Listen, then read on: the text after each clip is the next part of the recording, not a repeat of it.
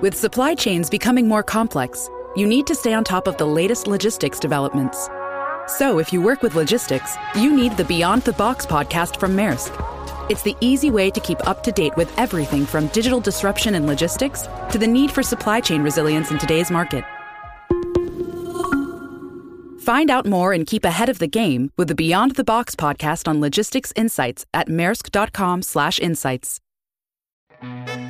It went from making a couple $1,000s to in the closet, there'll be $500,000 all in cash. It just went so fast where even to count money, like my hands would be hurting because you're counting all these tens and fives and tens. It started to become so normal, so desensitized. I wouldn't even flinch if I was on my way to drop a box off that, had 40, 50 pounds in it. If there was a police car behind me, you do something long enough, it almost feels normal. Even though it's not fucking normal. This is Finding Founders. I'm Samuel Donner, and today we're telling the story of Frederick Hudson, an American businessman, lobbyist, ex-Air Force technician, and former drug dealer who, at the height of his career, managed to transport thousands of bales of marijuana across the border undetected, making a profit of around $22 million each year. This income came at a sharp cost to his mental health and personal security, and ultimately led to a run-in with the law. But like our previous episodes and most things in life, Frederick's story is complex, has layers, and dealing drugs only scrapes the surface. Now, as CEO of the communication tech company Pigeonly, Frederick aims to close the gap between the people behind the prison wall and those outside of it. His story threads us through Florida, California, Arizona, Las Vegas, and Washington, D.C., but begins between skyscrapers along the side streets of Brooklyn, New York. I was born in Brooklyn, New York.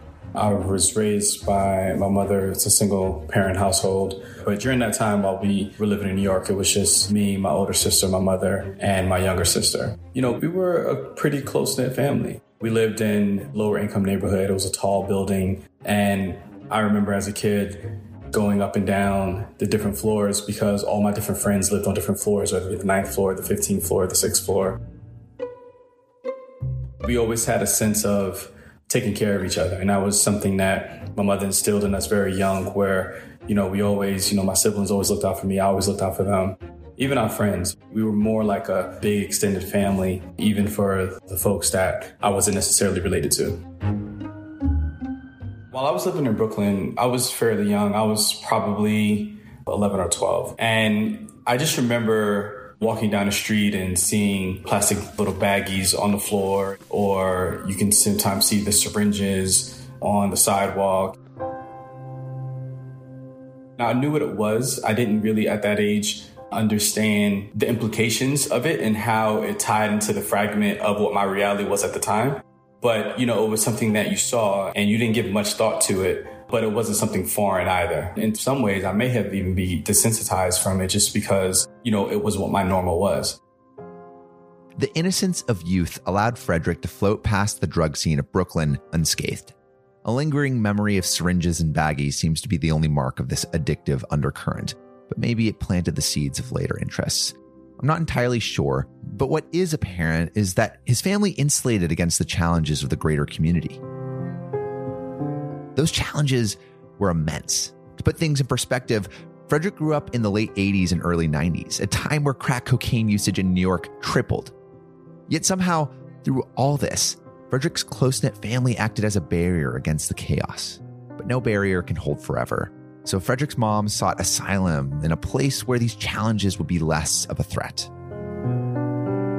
Now let's go back to Florida. So you said you're moving down. Why were you moving? Do you remember what you thought of that move? I remember as a kid being really upset and really emotional about the move, just because, I was just thinking about all my friends I was going to miss, because again, these were people that, I was with on a daily basis and they felt like my extended family. So I was either at their house or my house. And I think that was the biggest part that was emotional for me. And I didn't really understand at the time why my mother made the decision to move. But, as I grew older, I understood, she really wanted to give us a better life and to bring us to a place where, we could have more than what we had in New York. Florida was definitely a culture shock. I remember the first thing I noticed is that, coming from New York, there's concrete everywhere and it's not a very green place, right?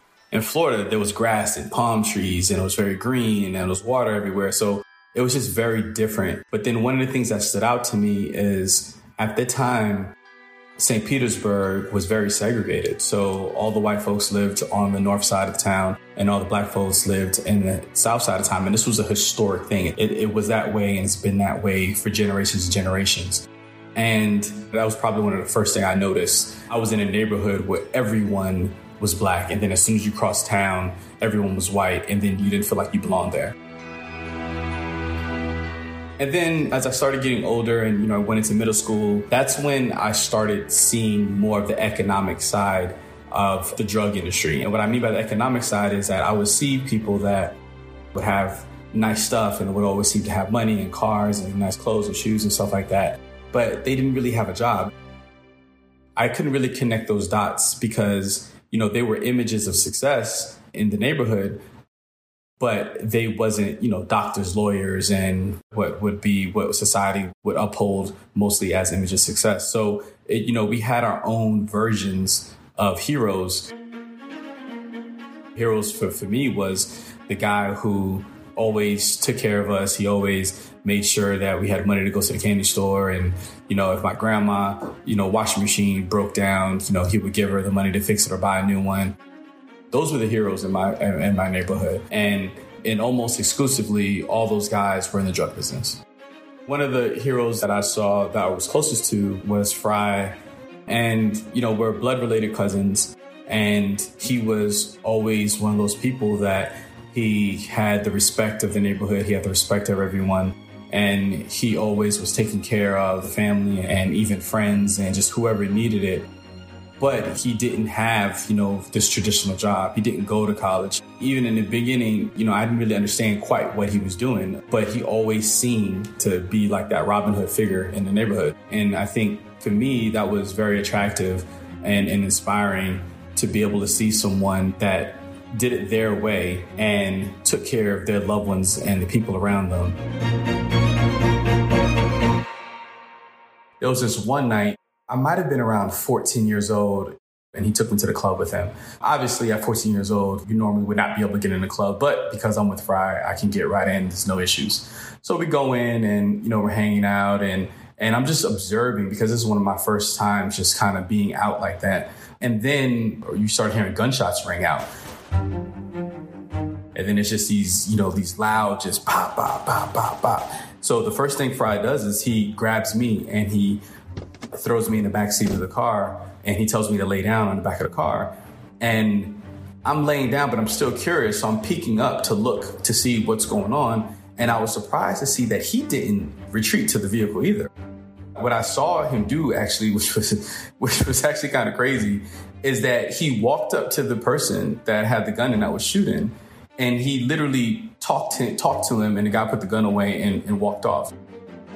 So whatever Fry said to him, it was probably along the lines of, if you don't stop this, you're going to have much bigger issues than what's going on right now. And from there, the guy just retreated and it was done and the party resumed like nothing ever happened. It was just a level of, I don't know if it was fear or respect or a mixture of both, but he just had a reputation that commanded respect from people. And I've just seen him navigate a number of sticky situations with a level of calm and coolness that I always envied. His cousin's composure in dangerous situations inspired Frederick. He admired it and sought to one day command the same respect. And I think this desire for respect was especially pronounced as he tried to establish himself within a new community dotted with towering palms and dewy grass. But this was no island paradise. Segregated neighborhoods, inequality, and lack of mainstream opportunity led to a communal admiration for heroes of the dark underbelly. The money flaunted in his community stemmed from illicit, maybe dangerous activity, but still, the good life from those means seemed more attainable than the mobility endorsed by the government. His cousin's ability to provide for his loved ones, his Robin Hood-esque persona, was something Frederick revered. He tried to pursue the same path. As I started getting older, I started to know generally what he was doing. I generally knew he was selling drugs. I generally knew that it was crack cocaine and marijuana. I generally knew these things, but I didn't know the specifics. But I just knew he was involved in that. And even then, I didn't really have a desire to do that for me because it was never really glorified. It was always positioned and it was always communicated as a means to an end. As I got older, I said, I'm going to do it my own way. I'm going to go and I'll find, my own path. And when I started going to high school, started meeting different people, I was probably about 15, 16 at the time. I had found someone that would have access to crack cocaine. And, I said, I'm going to try my hand at selling it myself. Did that feel scary to you, or did that feel like, oh, I'm embodying what my heroes are doing? I don't know that it felt scary. I would say that I understood that there's risks. But again, I think because I saw it so much and because I was around it so much, it was so ingrained into the culture that it almost felt as if it was normal, even though it was highly illegal. I started cutting school a lot, and the guy that I met in school that supplied me, I bought a couple cookies from him, is what it's called. Then he showed me how you cut it up. That was that. So then from there, I already knew people in the street that was always selling it. So I tried to go back to those folks because I didn't have clientele. The problem is that unless you're selling it directly to the consumer, the only way to make a profit is if you're buying it at wholesale and then giving it to whoever is selling it to the consumer. But, what I was doing backwards is I was buying it retail and then trying to sell it again at retail. So I wasn't making anything, right? So it was a complete wash.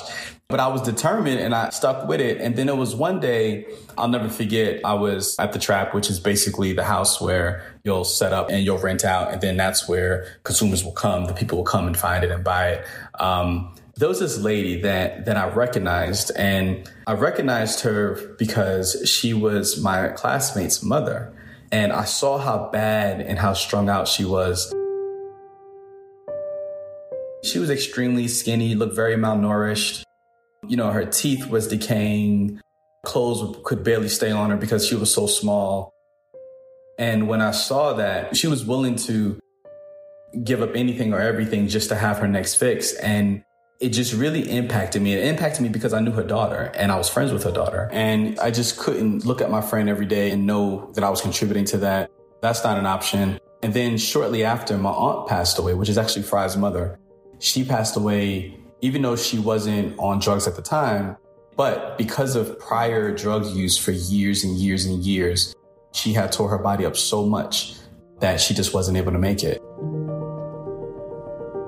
I felt extremely bad because for me, it was a means to an end. For me, it was to make money. For me, it was buy a car or clothes or whatever. But seeing the direct impact that drug in particular was making, at least in my community, it was actually devastating. And it just further cemented in my mind how far I wanted to disassociate myself with that. And from that point on, I left it alone.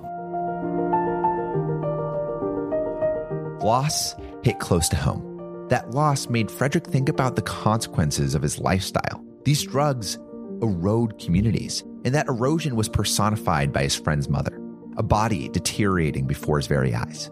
This moment is so interesting to observe because there was almost this entrepreneurial narrative of success stemming from the trap houses to dealing on the streets, a narrative that Frederick bought into.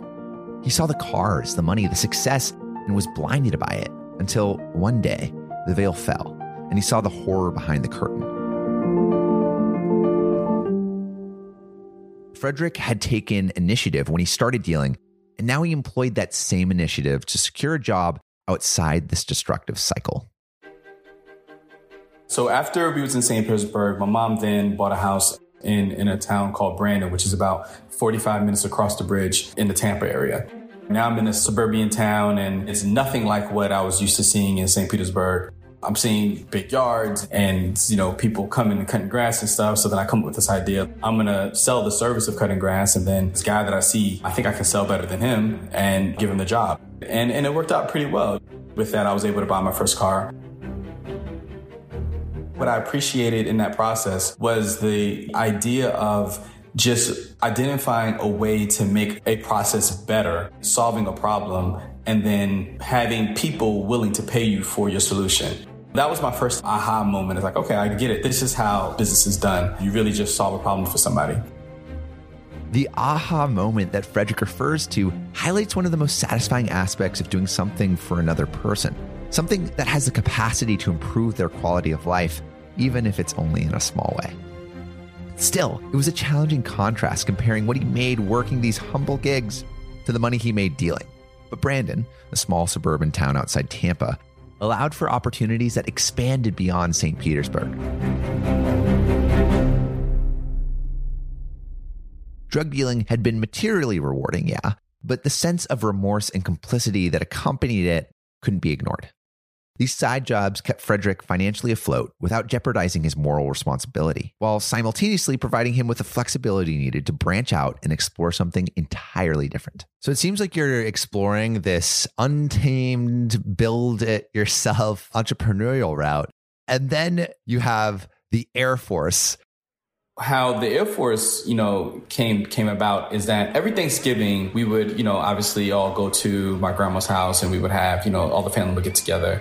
And my grandma's, house was right in the middle of Southside St. Pete. And it's a place where my mother grew up in and Fry grew up in. My uncle, he would drive down at the time he was living in Alabama, and he was in the Air Force.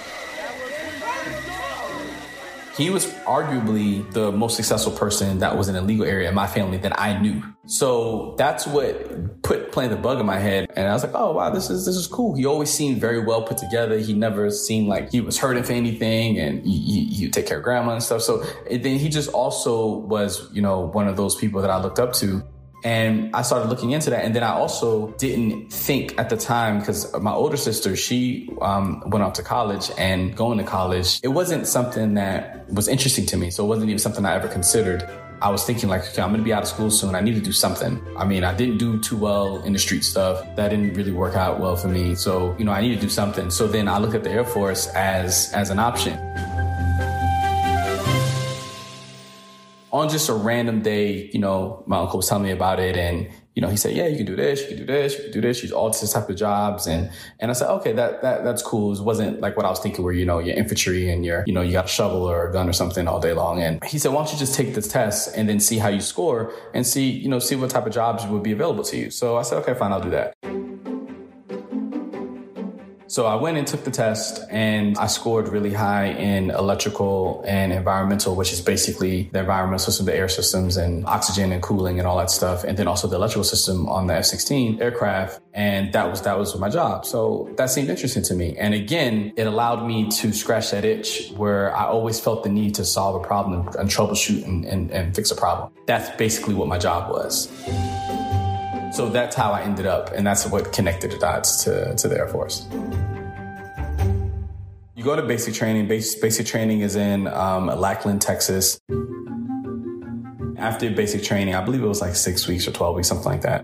Then you go off to tech school. It's just what you would imagine. It's very specific to whatever your job is, and they teach you all about your job and your field. And then after that, they assign you your first duty station. Somehow, out of all the places and all the bases that I put on my list, my first duty station was Las Vegas. You're kind of laughing that you were deployed at Las Vegas. Was there a reason that area was significant to you? As I think about it now in hindsight, had I been deployed anywhere else, my life would have took a different path, 100%.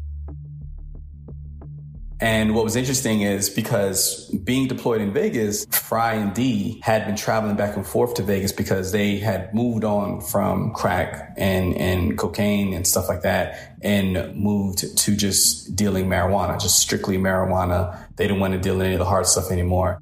In most cases, the profit margins that are possible with cocaine is not possible with marijuana, unless you have a connect that puts you damn near at the source from where it's being grown at, or, super high quality marijuana in order to have the right profit margins. So this is why typically what you'll find is the people that are dealing marijuana, they're not making the same money as the people who are dealing crack or cocaine because the profit margins are very drastic. Do you know what the difference in margins are generally? So for example, if you bought a brick of cocaine back then for, let's say, 17,000, you would probably be able to make easily 50, 60, 70,000 off of that. If you bought an equivalent of 17,000 worth of marijuana, then at best, you might be able to double that. So that's the difference. And that only is true if you do not have a connect that allows you to buy directly from the source when it comes to marijuana, which means at that time, the major producers where marijuana was coming from was Mexico, and then certain spots, basically wild grow farms in California at the time, because it wasn't legalized then. But the far majority of it, 80% of it, is mostly coming from Mexico. Unless you was able to buy directly from Mexico, you wasn't able to make that same margin. So D ended up being able to secure a connect that allowed him to be able to buy directly from Mexico. So now they're able to make the same type of margins that you can make on a drug that has significantly higher consequences when it comes to, prison sentences, things like that, does significantly more damage in the community and all those things. They were able now to make the same margins with marijuana, which then at that point, nobody wanted to deal with, crack cocaine anymore because this wasn't worth it.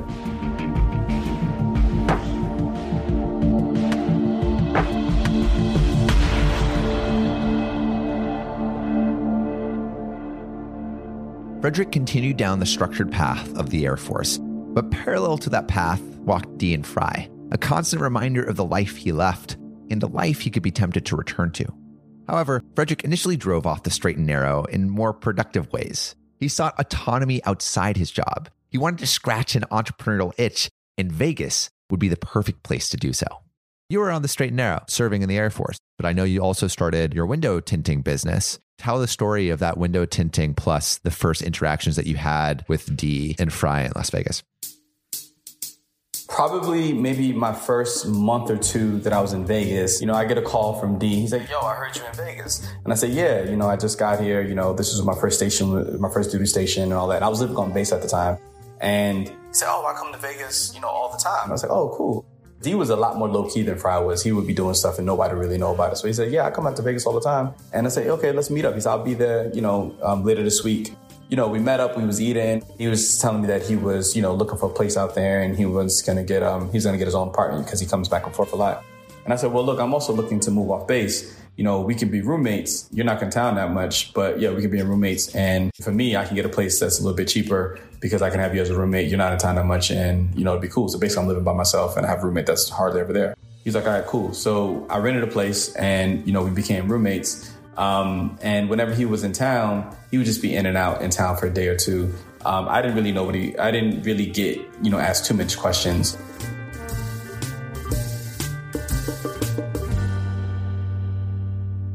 Simultaneously during that time, I was, getting familiar with the city. And one day I was driving around, there was this store in a corner, this building on the corner, and it had like a big banner on the top that said window tinting, and it was closed down.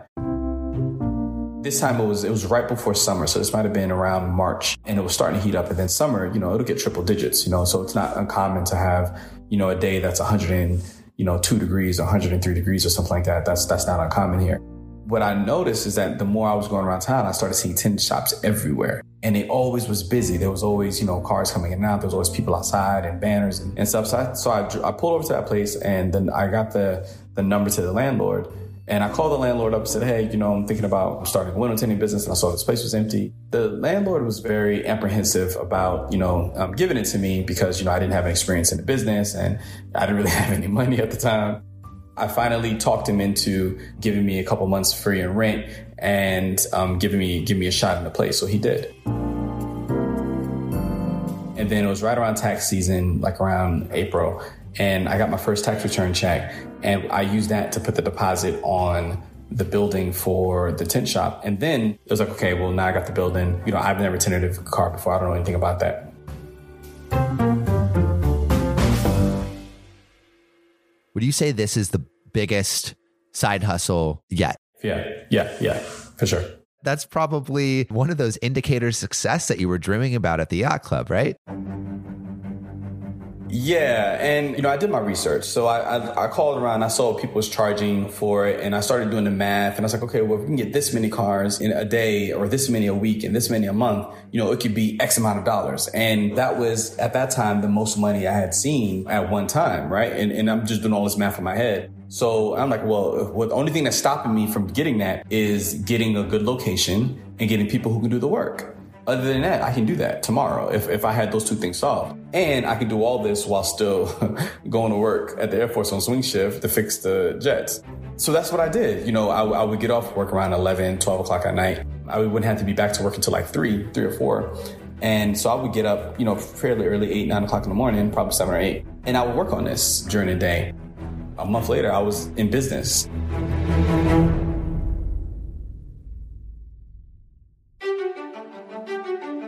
I had no idea. I don't even think I had a business license. I don't think I had any of that stuff at that point because it happened and it came together so fast with me just approaching it and just trying to solve one problem at a time. It came together so quickly. I think it was probably a month from the time that I convinced the landlord to let me in a place to the time where I had tenants in there and then we was, making money. So how much were you making? We were doing probably about $20,000, $30,000 a month. It was more money than I had seen.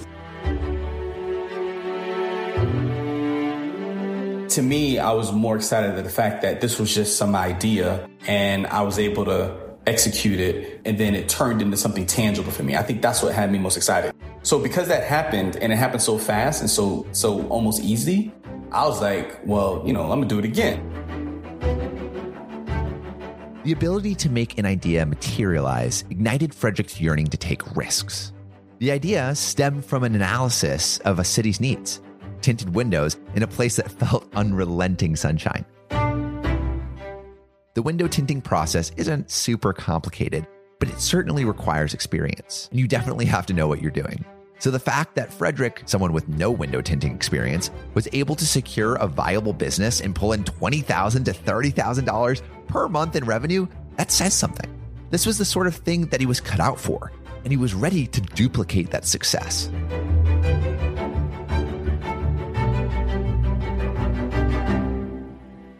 During that time, two things were happening. One, the Air Force was downsizing and it was basically allowing, if you wanted to get out early, you could. They will put you in inactive reserves for the rest of your enlistment time. And then they'll still give you all your benefits and you'll still get all your honorable discharge and all that stuff. So I was like, cool.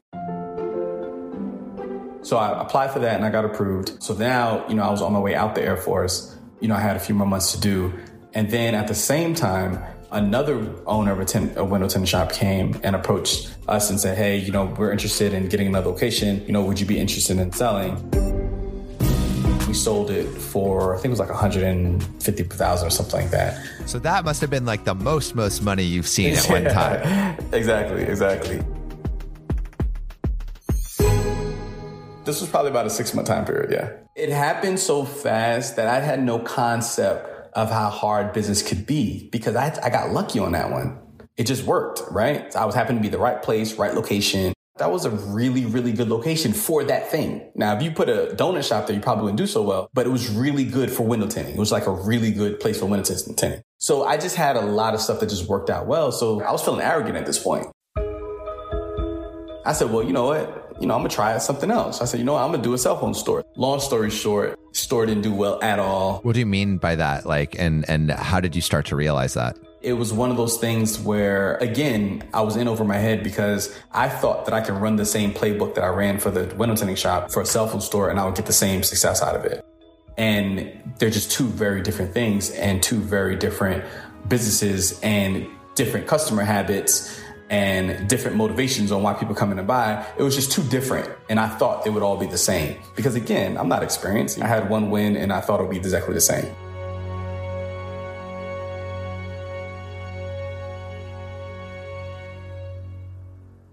Most of the money that I made in a tent shop went into the cell phone store and I lost it in the cell phone store because we was just basically just paying all the bills without really making any revenue. So you went from rags to riches to rags again. Exactly.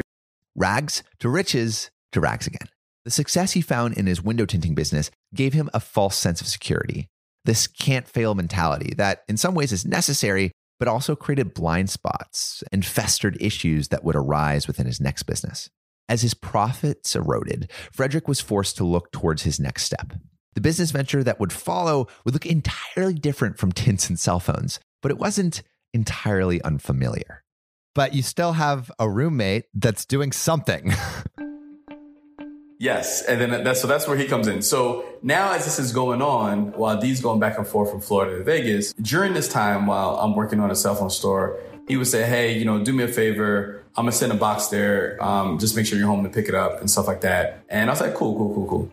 And basically what he was doing is he was sending the money back because, there's only so much money you can fly with without TSA being on you when you're trying to go through. He would do that, and then I would see the money come in, and it would come in VCR and all that. And then I started seeing more and more. And, he would come in town, and a few times he would meet with the Connect, and I would go with him. I would see what he was doing, and, he'll get a few bales and then wrap the bales up and then package the bales up and then mail it back out. So bales of marijuana? Marijuana, yeah. They look like, visualize like a king size pillow is what it looks like. That's exactly what it looks like. So yeah, they'll be that. And they weigh about 30, 40 pounds each, and wrap them up and try to kill the smell as much as possible. And then he would send them back. Then he will fly back to Florida to be back in Florida by the time it arrives. I started seeing what he's doing. I was like, D, this could be a lot more efficient. Instead of, doing that, I can just send it to you and meet it and all. And he was like, all right, that's cool. That makes sense. So at this time, I have a little bit of money left that didn't burn up in the cell phone store, probably maybe $1,000 or $2,000, something like that. So it wasn't a lot. Did this new endeavor feel, okay, this is my last shot to do something to get back to where I was? It did feel like that. That was a motivation. I think that there was two things that I was motivated by. One, I was intrigued by what he was doing, and I felt it was almost a perfect idea. And I felt that I could turn it into a perfect idea. That was the first thing. The second thing, I saw that and I started doing the math that if I am successful at turning this into a perfect idea, this will allow me to rebound what I just lost on that last bad business deal I just had. And then I can invest. At the time, I had my eyes on a gas station I wanted to invest in. And so that was my motivation. It started out with, I just saw how inefficient it was, the way they was doing it. And I said, I can help you guys make this a lot more efficient. Instead of, traveling back and forth, and instead of going back to the same place to ship it, here's what we do. What I ended up setting up is, instead of sending the money back to one address, we send the money to one address and then send the bales back to, a known address. I said, why don't we get UPS and FedEx and DHL people on payroll? And then all we need to do is use the right zip code so that our boxes end up on the right trucks. We can make up any address that we want. The address is irrelevant. We just need to make sure our boxes get on the right trucks. And that was the bright idea. That was the first one. Then the next issue that we had to solve was, even as much as we would wrap up these bales with dishwashing liquid and saran wrap and all this stuff to kill the smell, if you have 50 pounds of compressed high-grade marijuana together, the smell is so strong, and it literally will go through concrete. That's how strong it is. It's kind of crazy. And so no matter how well we wrap it up, by the time the package would make it to Florida, these boxes would be reeking, and it'll just be screaming, hey, inspect this box, it has, drugs in it. So that became a problem where a lot of the drugs would get intercepted, a lot of the weed was getting intercepted. It was not making it to this destination. So that was the second problem. What the result of that was the amount that he would send or would want to send was less and less. So instead of, an entire bale, might be 10 pounds or 15 pounds or 20 pounds and stuff like that. Paying off the drivers, doesn't that increase your risk as well? It does. And how much information are you giving them? Yeah, we didn't give a lot of information. And I'm sure they assumed it was something. But the information we gave is like, look, for every box that goes in your truck, we're going to give you $500. And, when the driver's, delivering 10 boxes a week, and that starts adding up because he's, already making whatever his salary is, for UPS or DHL. And it just starts growing because you might get 3-4 boxes in a given day. And he makes an extra $2,000 in cash a day.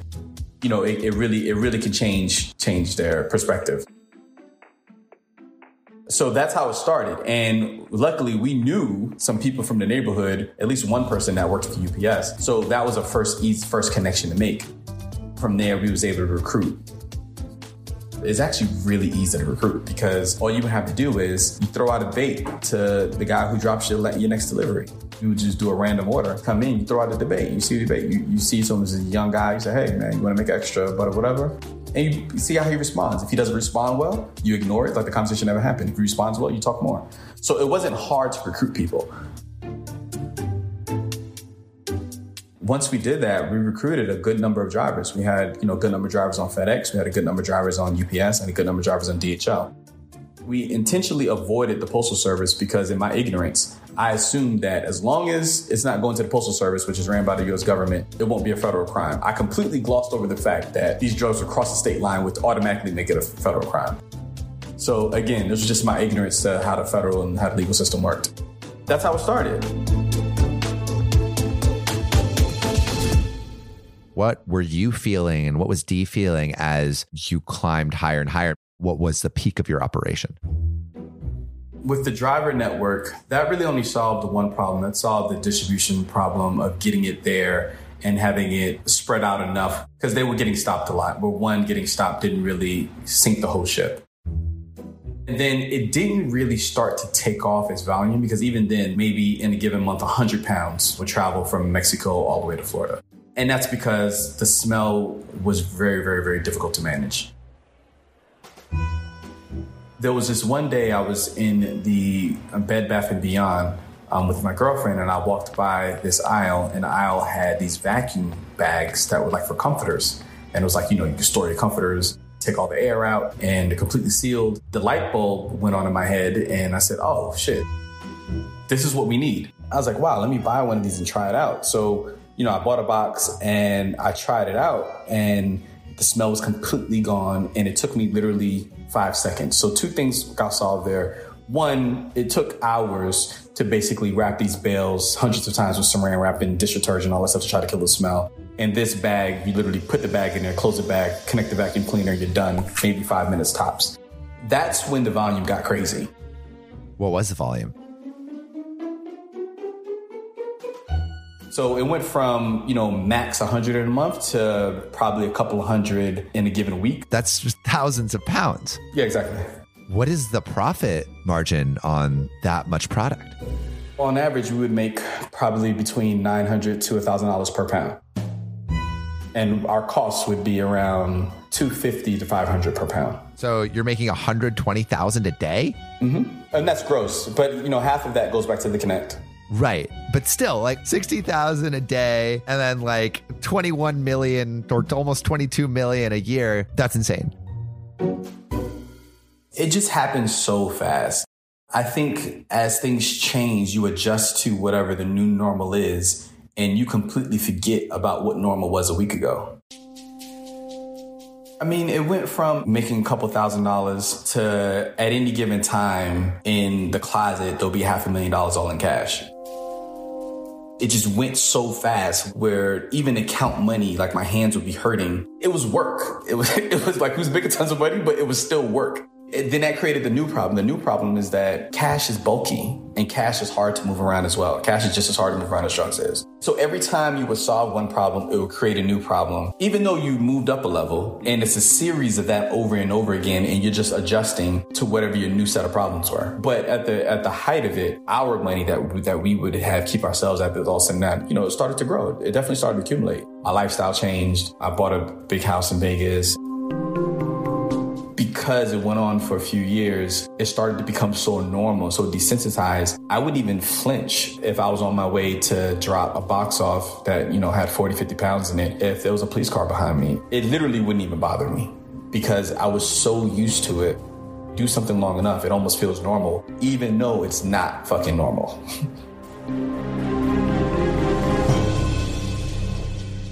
I was happy because I felt like I had freedom. It came at a price, and the price was there was this 24/7 sense of paranoia. And it was just like, I was just very paranoid, because it's not even just law enforcement you have to worry about. You can't manage every aspect of it. So you can't manage, who, I might trust my Connect, but do I trust my Connect's driver? Do I trust the guy that's helping the K'NEX driver? What if they set me up? Those are all the new problems that come. You start moving to a place where you're basically on an island and you start looking at anyone and everyone as a threat. So even though I had the freedom and I was happy that I had the freedom, as my island started getting smaller and smaller and smaller, I started feeling whether real or perceived threats in every direction. It took away the happiness that I did feel from the freedom that I had at this point, because financial means wasn't an issue anymore. Seems like you just traded shackles. Exactly. That's exactly what happened. Why are you laughing about that?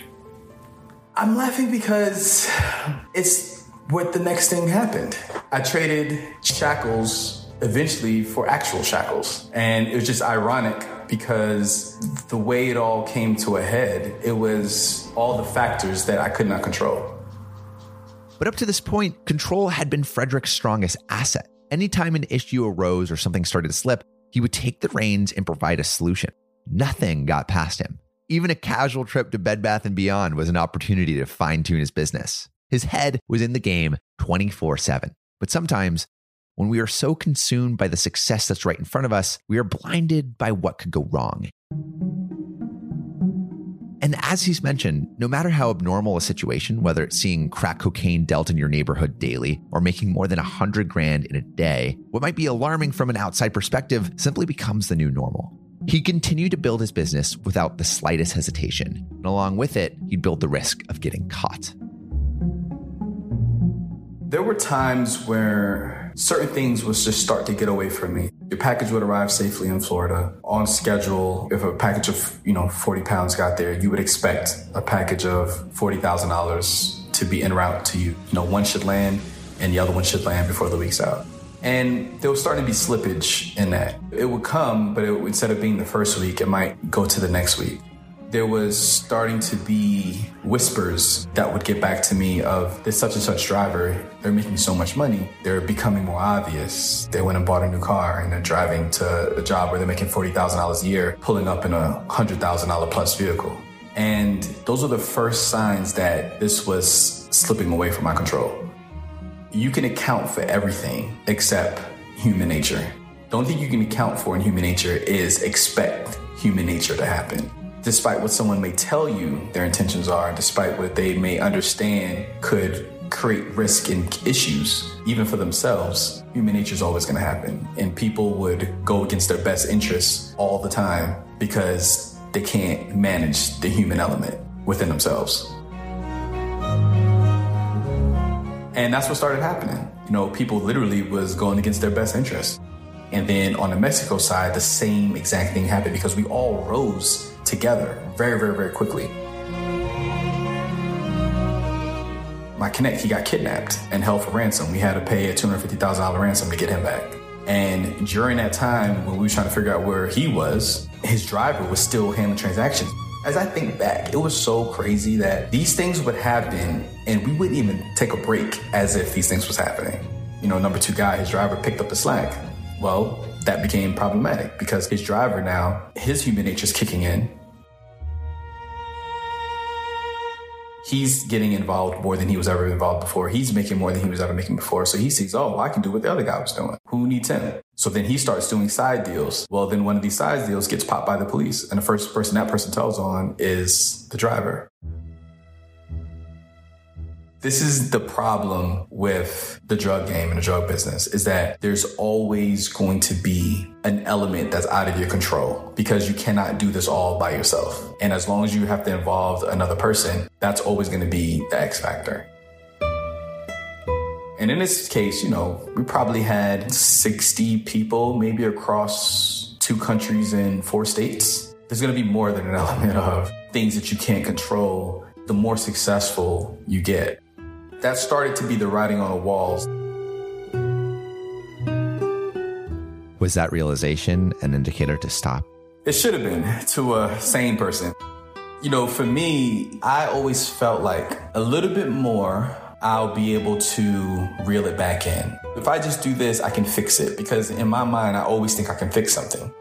And I think one of the biggest lessons that I learned is that Frederick can't fix everything. No matter how creative and thoughtful you think you are, there's going to be things that you can't fix. If you accept it that you can't fix it or change it, then you can at least deal with it from a place and position of truth versus typically what you see in a lot of entrepreneurship. We don't see the world as the reality that it actually is.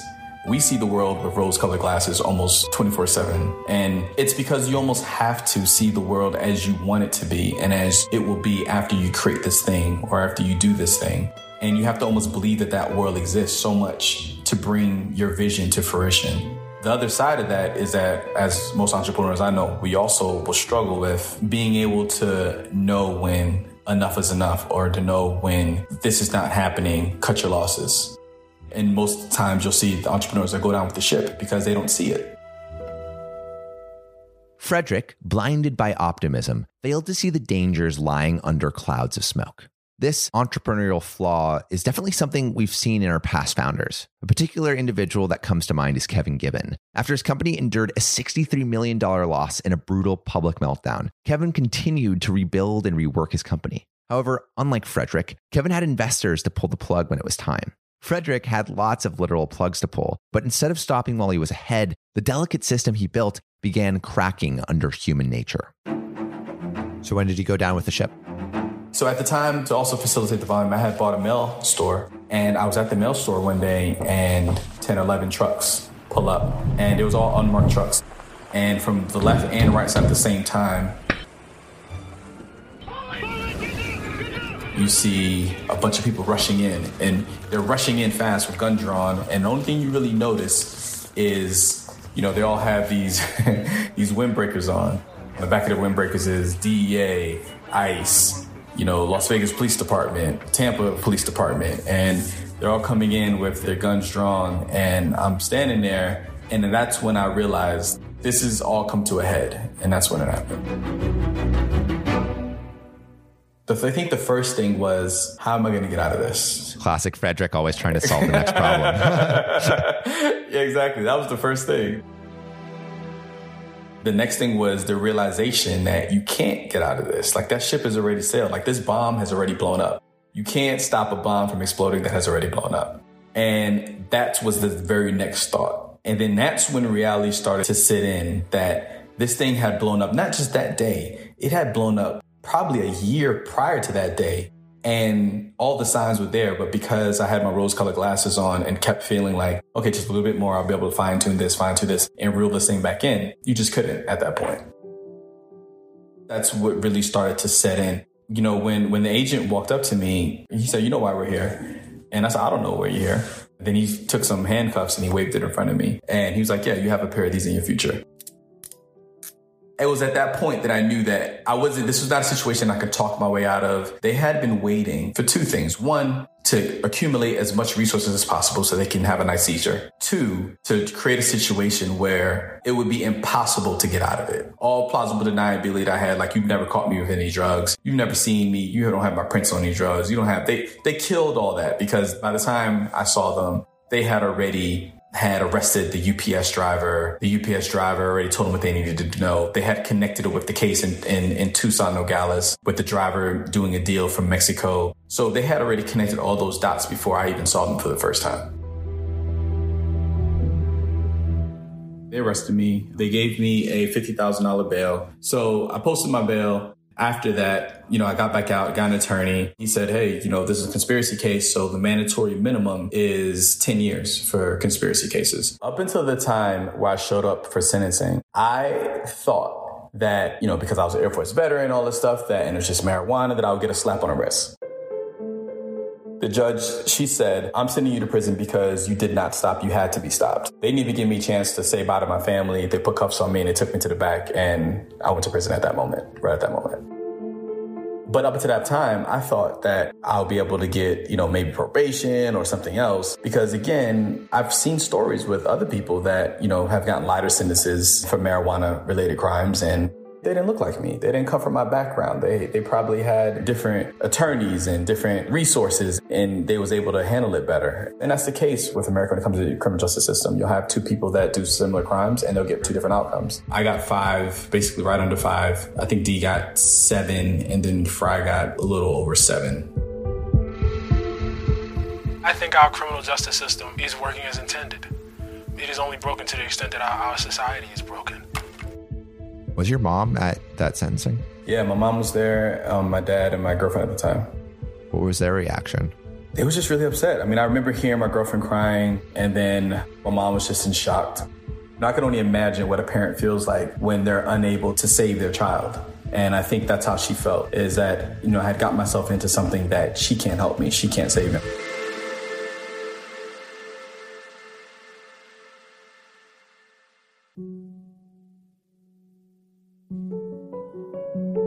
Like anyone with entrepreneurial ambition, Frederick just kept pushing the limits of innovation. But as he innovated, improved the drug supply chain, and grew, that growth created greater visibility. When your operation depends on secrecy, growth increases risk of arrest. And so, inevitably, Frederick found himself surrounded by a crowd of armed officers. He scrambled to solve the very last problem of his operation, but even his ingenuity would be no match for a year-long federal investigation. Although his hand in the drug trade would come to an end, his exceptional creativity would remain. With this, he'd discover a place to flourish in the desolate conditions behind bars. You're sentenced, you're on the inside. What's that like? It's a culture shock. I mean, I didn't know what to expect, and you just have to get adjusted to it. County jail time is definitely a lot more uncomfortable than time in prison. But once you get settled into your routine, you start settling into, okay, I'm going to be here. Because at the time, I couldn't even think out and think about what my life was going to be for the next 5 years. It was very hard to conceptualize that and to look around and be like, these four walls is all I'm going to see for the next 5 years.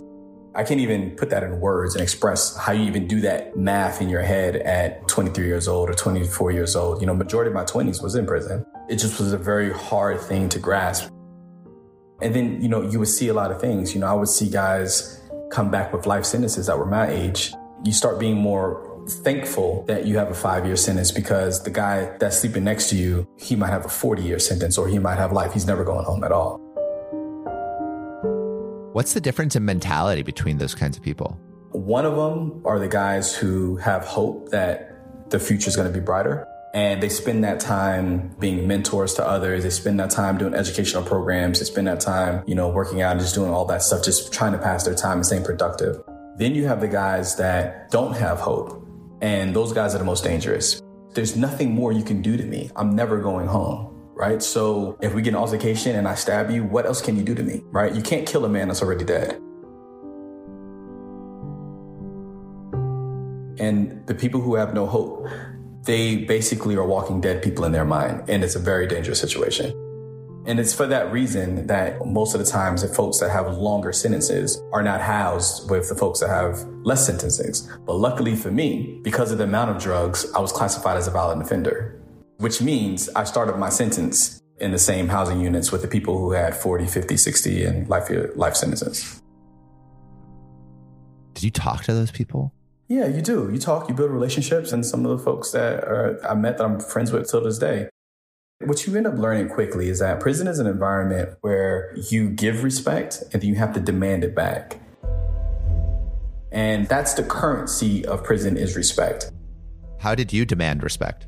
Well, I mean, the first thing you do is that you just don't let anything slide. You can't let anything slide. And if it gets physical, it gets physical. There was one time, I think it was about a seating. This is so crazy, but in the TV room, there's different sections. So you have the black section, you have the white section, you have the Mexican section. Within the Mexican section, you have the different Mexican gangs. And then within the white section, then you have the Asian, then you have the Pacific Islander. And then there's some sections that mingle better with others. So for example, the Serranos, the Mexican gangs, they mingle with the blacks. The North Annual Mexican gangs don't.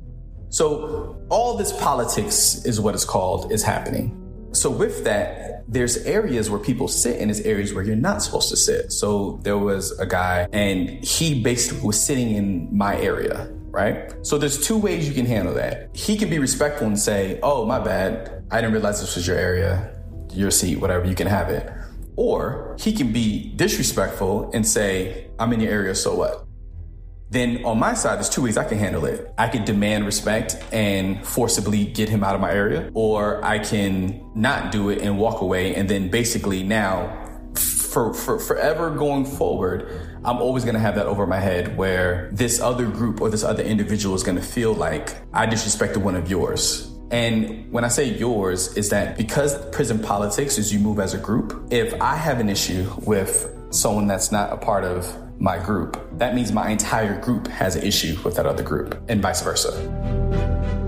So the way that was settled is we ended up fighting. I ended up breaking my hand. But the way that it ended was I demanded my respect back and I didn't have a problem with that group anymore. That's just how stuff happens in there. Do you feel like you had a choice? No, I absolutely did not have a choice. No. And it's not even something you're proud of. It's not even something that you want to avoid. But it's one of those situations that when you are in that environment and when you're living under that system, you have to operate how that system operates. And there was times where there will be riots. For example, there'll be a riot between the Mexicans and the blacks. I had nothing to do with it. I wasn't even in the same area of the compound where this happened. It didn't matter. Any black person on that yard was a target to a Mexican, regardless of whether you had something to do with it or not. So I could be minding my business in a library and you can have guys jump on you and you don't even know what's going on. That's the environment and that's how it works. So when one moves, you all move. And you just always have to live by this code where you're always respectful. You're never looking for trouble. You always, excuse me, thank you, that type of thing. But if it's not reciprocated, you have to demand it back. Frederick had to demand respect from prisoners within a system that didn't have respect for him. Although he had a clean record to prompt minimum sentencing, he didn't have the resources or appearance for it. In the US, on average, Black males can expect to receive sentences that are 20% longer than white males convicted of similar crimes. Race not only played a significant role in Frederick's sentencing, but also in his life behind bars. And while this hyper-segregated and cutthroat culture may appear inhumane to the onlooker, for an inmate, it was accepted as survival guidelines. A professor at Brown University, David Skarbek, discusses this in his book on prison politics called The Social Order of the Underworld. There, he mentions rational choice theory, an economic principle stating that no matter how absurd a behavior may appear, people will conform to that behavior if they deem it will serve their best interests. What may seem like irrational behavior to us is actually rooted in rational calculations made from the limited options inmates are presented with. And though it is rational, it is no less a challenge to an inmate's mental health. Frederick would use his critical problem-solving skills to confront this challenge and provide hope for them, or more literally, deliver it. I want to return to this idea of like those two types of prisoners, the ones that have hope and the ones that don't. How linked is that hope to a connection to the outside? It is the link. And, when you're forgotten about, you don't feel like you have a future. You don't feel like there's no one on the other side that's waiting for you or that's going to be there for you, whether it be a parent, a spouse. It makes it very hard to be able to have that kind of hope. Not only that, there's a level of mental health that comes from being able to have that support, being able to know that there's someone that cares about you. Prison, instead of being used as a place to rehabilitate people, it's just used as a place to warehouse people. And you're not getting the mental health assessments that you need. You're not getting, access to communication to keep your social network strong. That's necessary for you to have a successful reentry. You're not getting any of those things. And they don't care about that. That's not their model. That's not their business model. What happens is you start getting diminishing returns because number one, you sentence people for too long of a time. And then two, once you release them, all their support structure has been disintegrated. Their mom may have passed while they was in. I might have been the only person in their life. And they don't even have telephone numbers to communicate.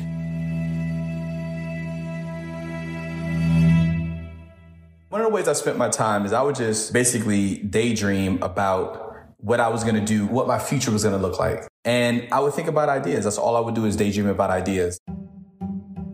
Over the years, my security level dropped and I finally made it to a camp. So the type of people that you'll see at the camps are, a lot of the people that are at the very end of their sentence. And the most important factor is the type of crime that they have is considered nonviolent. So a lot of times you'll see politicians, disbarred attorneys, or even, CEOs in Fortune 500 companies and stuff like that. You'll see those guys at the camp.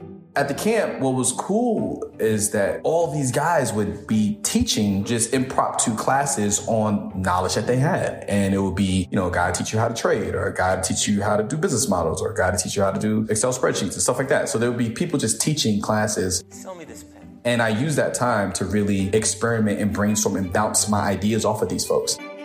During this time was the app boom, where Apple was taking off, the App Store was taking off. Everything was about the Knicks app that was coming out. That's what all you see in a publication at the time. And one of the ideas was to make it easy for people to communicate, because I always wanted to get pictures from people. They always never had time to do it. It was always, jumping through hoops. They would finally get to Walgreens and print them out. Then they would drive around their car with the envelope in their car for 2 weeks before they get to the post office. And it'll be forever before I get the photos. So I said, you should be able to just do this right from your phone. And that's where the idea started. And then once I was released and I was thinking about, okay, this is day one, what am I going to do? And I chose that idea because it felt the most authentic. And I also felt like, based off of the resources I had, that I was probably be the one that I could pull off. After spending 5 whole years in prison, Frederick had an intimate understanding of the prison industrial complex. He had a deep understanding for what inmates were in need of: hope. Hope is the key to achieving our goals. And that's not just a platitude. According to the American Psychological Association, hope has repeatedly shown in psychological studies to increase an individual's chances of achievement. APA also reports that our levels of hope depend on the quality of our relationships. Can you imagine how forgotten and lonely you would feel if you were unable to communicate with your closest loved ones? That said, the said reason we imprison criminals and then release them to the public is because of the belief that once released, they will become citizens that can contribute positively and safely to our world. However, if they are given limited opportunities to foster hope, how do we think they could possibly accomplish this transformation? Frederick was determined to fill the wide gap between what is expected of inmates and the opportunities they are given to meet those expectations. So while I was in prison, my friend Alfonso, who I had been friends with for a long time, we were friends in the Air Force. We was both from Tampa, Florida as well. He reached out to me and just said, just checking in. I said, hey, when I wrote him back, I said, hey, I got some good ideas, some stuff. He knew that, I had a successful business in the past. So he was, he took the approach that, yeah, if you want to do something, I'm sure it makes sense, let's do it. Once I got out, I reached out to him. I went to the halfway house and I pitched him the idea. He liked it. And we went in business together. It was that simple. And, we had known each other for years, so we definitely was very comfortable. We trusted each other and all that. And what steps did you make sure that the people that you're working with on this project reflected the group that you wanted to serve? It was very natural. Some of the first people that, we got money from, we was getting, $500,000 a time. These are guys that I knew from the neighborhood, the guys who knew and respected me already. And that's how we was able to get small amounts of money in to kind of get the business off the ground.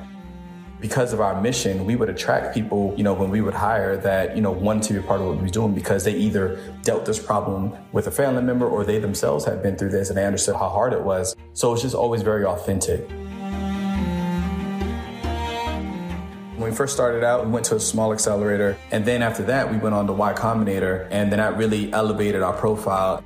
What was interesting is I didn't really know what Y Combinator was. Y Combinator is an accelerator and it really focuses on technology companies. So they'll invest a small amount of money, but the real value from YC is it's a very tight, close knit of people where you can get in front of whoever you want to get from, whether it's you want to get in from the CEO of Square or if you want to talk to somebody in Sullivan. And everyone has the attitude of helping each other.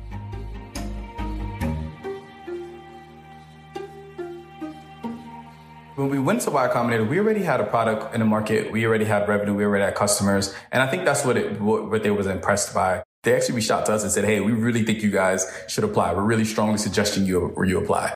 And I said, okay, well, I'll just go and apply. And then we got in. We raised $1 million before YC. Then we raised another 2.3-ish, 2.5 after YC. And that really allowed us to put some real resources behind it. And really, the company really started to expand and grow. And it started to resemble more of what it is today than it was prior. Because when we started, we only had one product, and it was the photo product. Now we have 6 consumer-facing products that allow people different options on how they can stay connected. Pigeonly was a product so impactful and important that it was able to draw attention from the people at one of the biggest startup accelerators in the world, even before Frederick applied. And in terms of mission, it speaks volumes that the very people that the app was created for were so connected with its mission that they became its developers. Clearly, Frederick was no stranger to success, but the legitimacy of being accepted by Y Combinator and building out a product with the help of high-profile investors painted a completely new picture of success. Looking back, there's a poetic beauty to this story. Frederick saw the effect of the crack cocaine he was selling through his classmate's mother, and in that moment, he knew he didn't want to hurt people in order to make money. And while selling marijuana was a better alternative and proved extremely lucrative, it wasn't exactly building up his community. With Pigeonly, his journey had finally come full circle, as positive impact became the center of Frederick's career. Where are you with Pigeonly today? And what does it look like? What services does it offer? And what do you feel like its impact is? Just to recap, what we are is we're a platform that makes it easy for people to search, find, and connect with an incarcerated loved one. And they can do so with our 6 products that mainly fit into 3 categories. The first one is our phone service, which saves people money on expensive prison phone calls. In most cases, it cuts the cost of a prison phone call by as much as 80%. And then the second category is financial services, which basically provides like a Venmo or Cash App experience, makes it very, very easy for people to easily put money on their loved one's commissary account or phone account. And then finally, we have our postal mail services, which allows people to send things like greeting cards, postcards, letters, photos directly from their cell phone, tablet, computer. I would say the most recent product we've been building is our government-facing product, which basically provides correctional institutions a tool, software that allows them to authenticate where their mail is coming from, as far as their inmate mail is coming from, so that they can prevent the flow of contraband. So one of the things I noticed while I was there is that the people who didn't have the financial means to stay connected and didn't have the financial support to stay in touch with their loved ones, those were the folks that I would see come back. And it wasn't until I got out that I saw that my general observation while I was in prison was backed up by over 40 years of research that show that communication and education are the 2 most important factors that impact recidivism. So if someone who's incarcerated has access to education, if someone who's incarceration has access to communication with their support network, they're less likely to reoffend.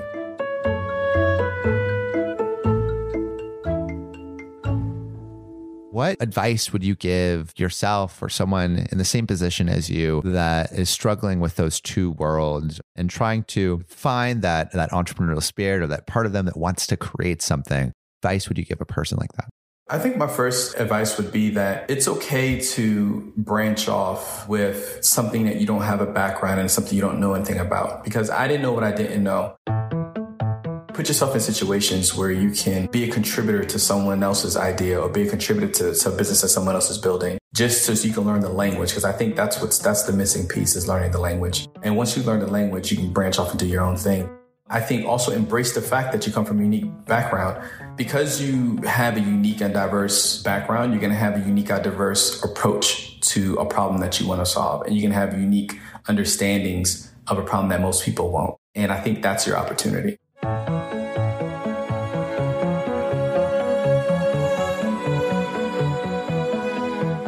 I can't think of a better founder to end our drug dealing series with. Frederick Hutson's story dives into the heart of why and how each of these gifted entrepreneurs found themselves in the drug trade. Frederick constantly transitioned in and out of starkly contrasting experiences, from the bustling and progressive city streets of Brooklyn to the segregated suburbs of Florida. From a big house and a glamorous nightlife in Las Vegas to the 4 walls of a prison cell. And with each transition, Frederick highlights how easily we as humans adapt to the systems that surround us. The founder mentality that we encounter so often in this podcast, a mentality of independence and ambition, allows the individual in question to assess their circumstances and identify how they can best improve or change them to materialize their vision of freedom and success. From what we've heard, drug dealing is a life of tremendous stress and paranoia. And it's not an easy business to excel in. But under their environmental conditioning, these founders were led to believe it was the best business open to them. And yet, the label criminal blinds many of us from the managerial and entrepreneurial skills it takes to execute operations like this. If we saw this, we could actually bring people out of criminal activity and into the immense potential they have to make a positive impact on us all. Frederick is another exception to the statistics of recidivism, another born entrepreneur who defied his labels as a convict and discovered the path he was truly intended to pursue. Now, with Pigeonly, he's attempting to make the journey to self-actualization a facet of the prison system and not a rare chance of defying it. Thank you so much for listening. If you haven't already, make sure to subscribe, rate the podcast 5 stars, and share with a friend. If you have any questions or comments, DM us at Finding Founders Podcast on Instagram, LinkedIn, or Facebook. Finding Founders is produced and hosted by me, Samuel Donner. Our audio editing team lead is Adrian Tapia. Support from Joseph Cho, Matt Fernandez, Spencer Kahn, Sophia Donner, Shannon O'Halloran, Jess DeSena, Sebastian Quezada, Samuel Stenica, and Maura Lynch. Our writing team lead is Elizabeth Bowen with support from Avnish Sengupta, Prerika Chawla, Mitchell Lynn, Lise Caldwell, Jessica Gung, Zachary Loudermilk Bhatia, Kylie McCreary, Lauren Pomerantz. Our outreach and research lead is Jessica Lynn, with support from Sasha Ivanova, Marie Vaughn, Lisa Le, Ankita Nambiar, Sarah Hobson, Gary Zhang, and Melody Sopani. Our design and social media team lead is Lingmu Hu, with support from Tiffany Dang, Ayla Erickson, Shruti Ramanand, Carla Rubalcava, and Alana Donnelly. The video editing team is Eli Lawrence with support from Melanie Mack and Nina Marovich. To see more of what we're up to, subscribe to our newsletter at findingfounders.co. Thanks again for listening, and see you next week.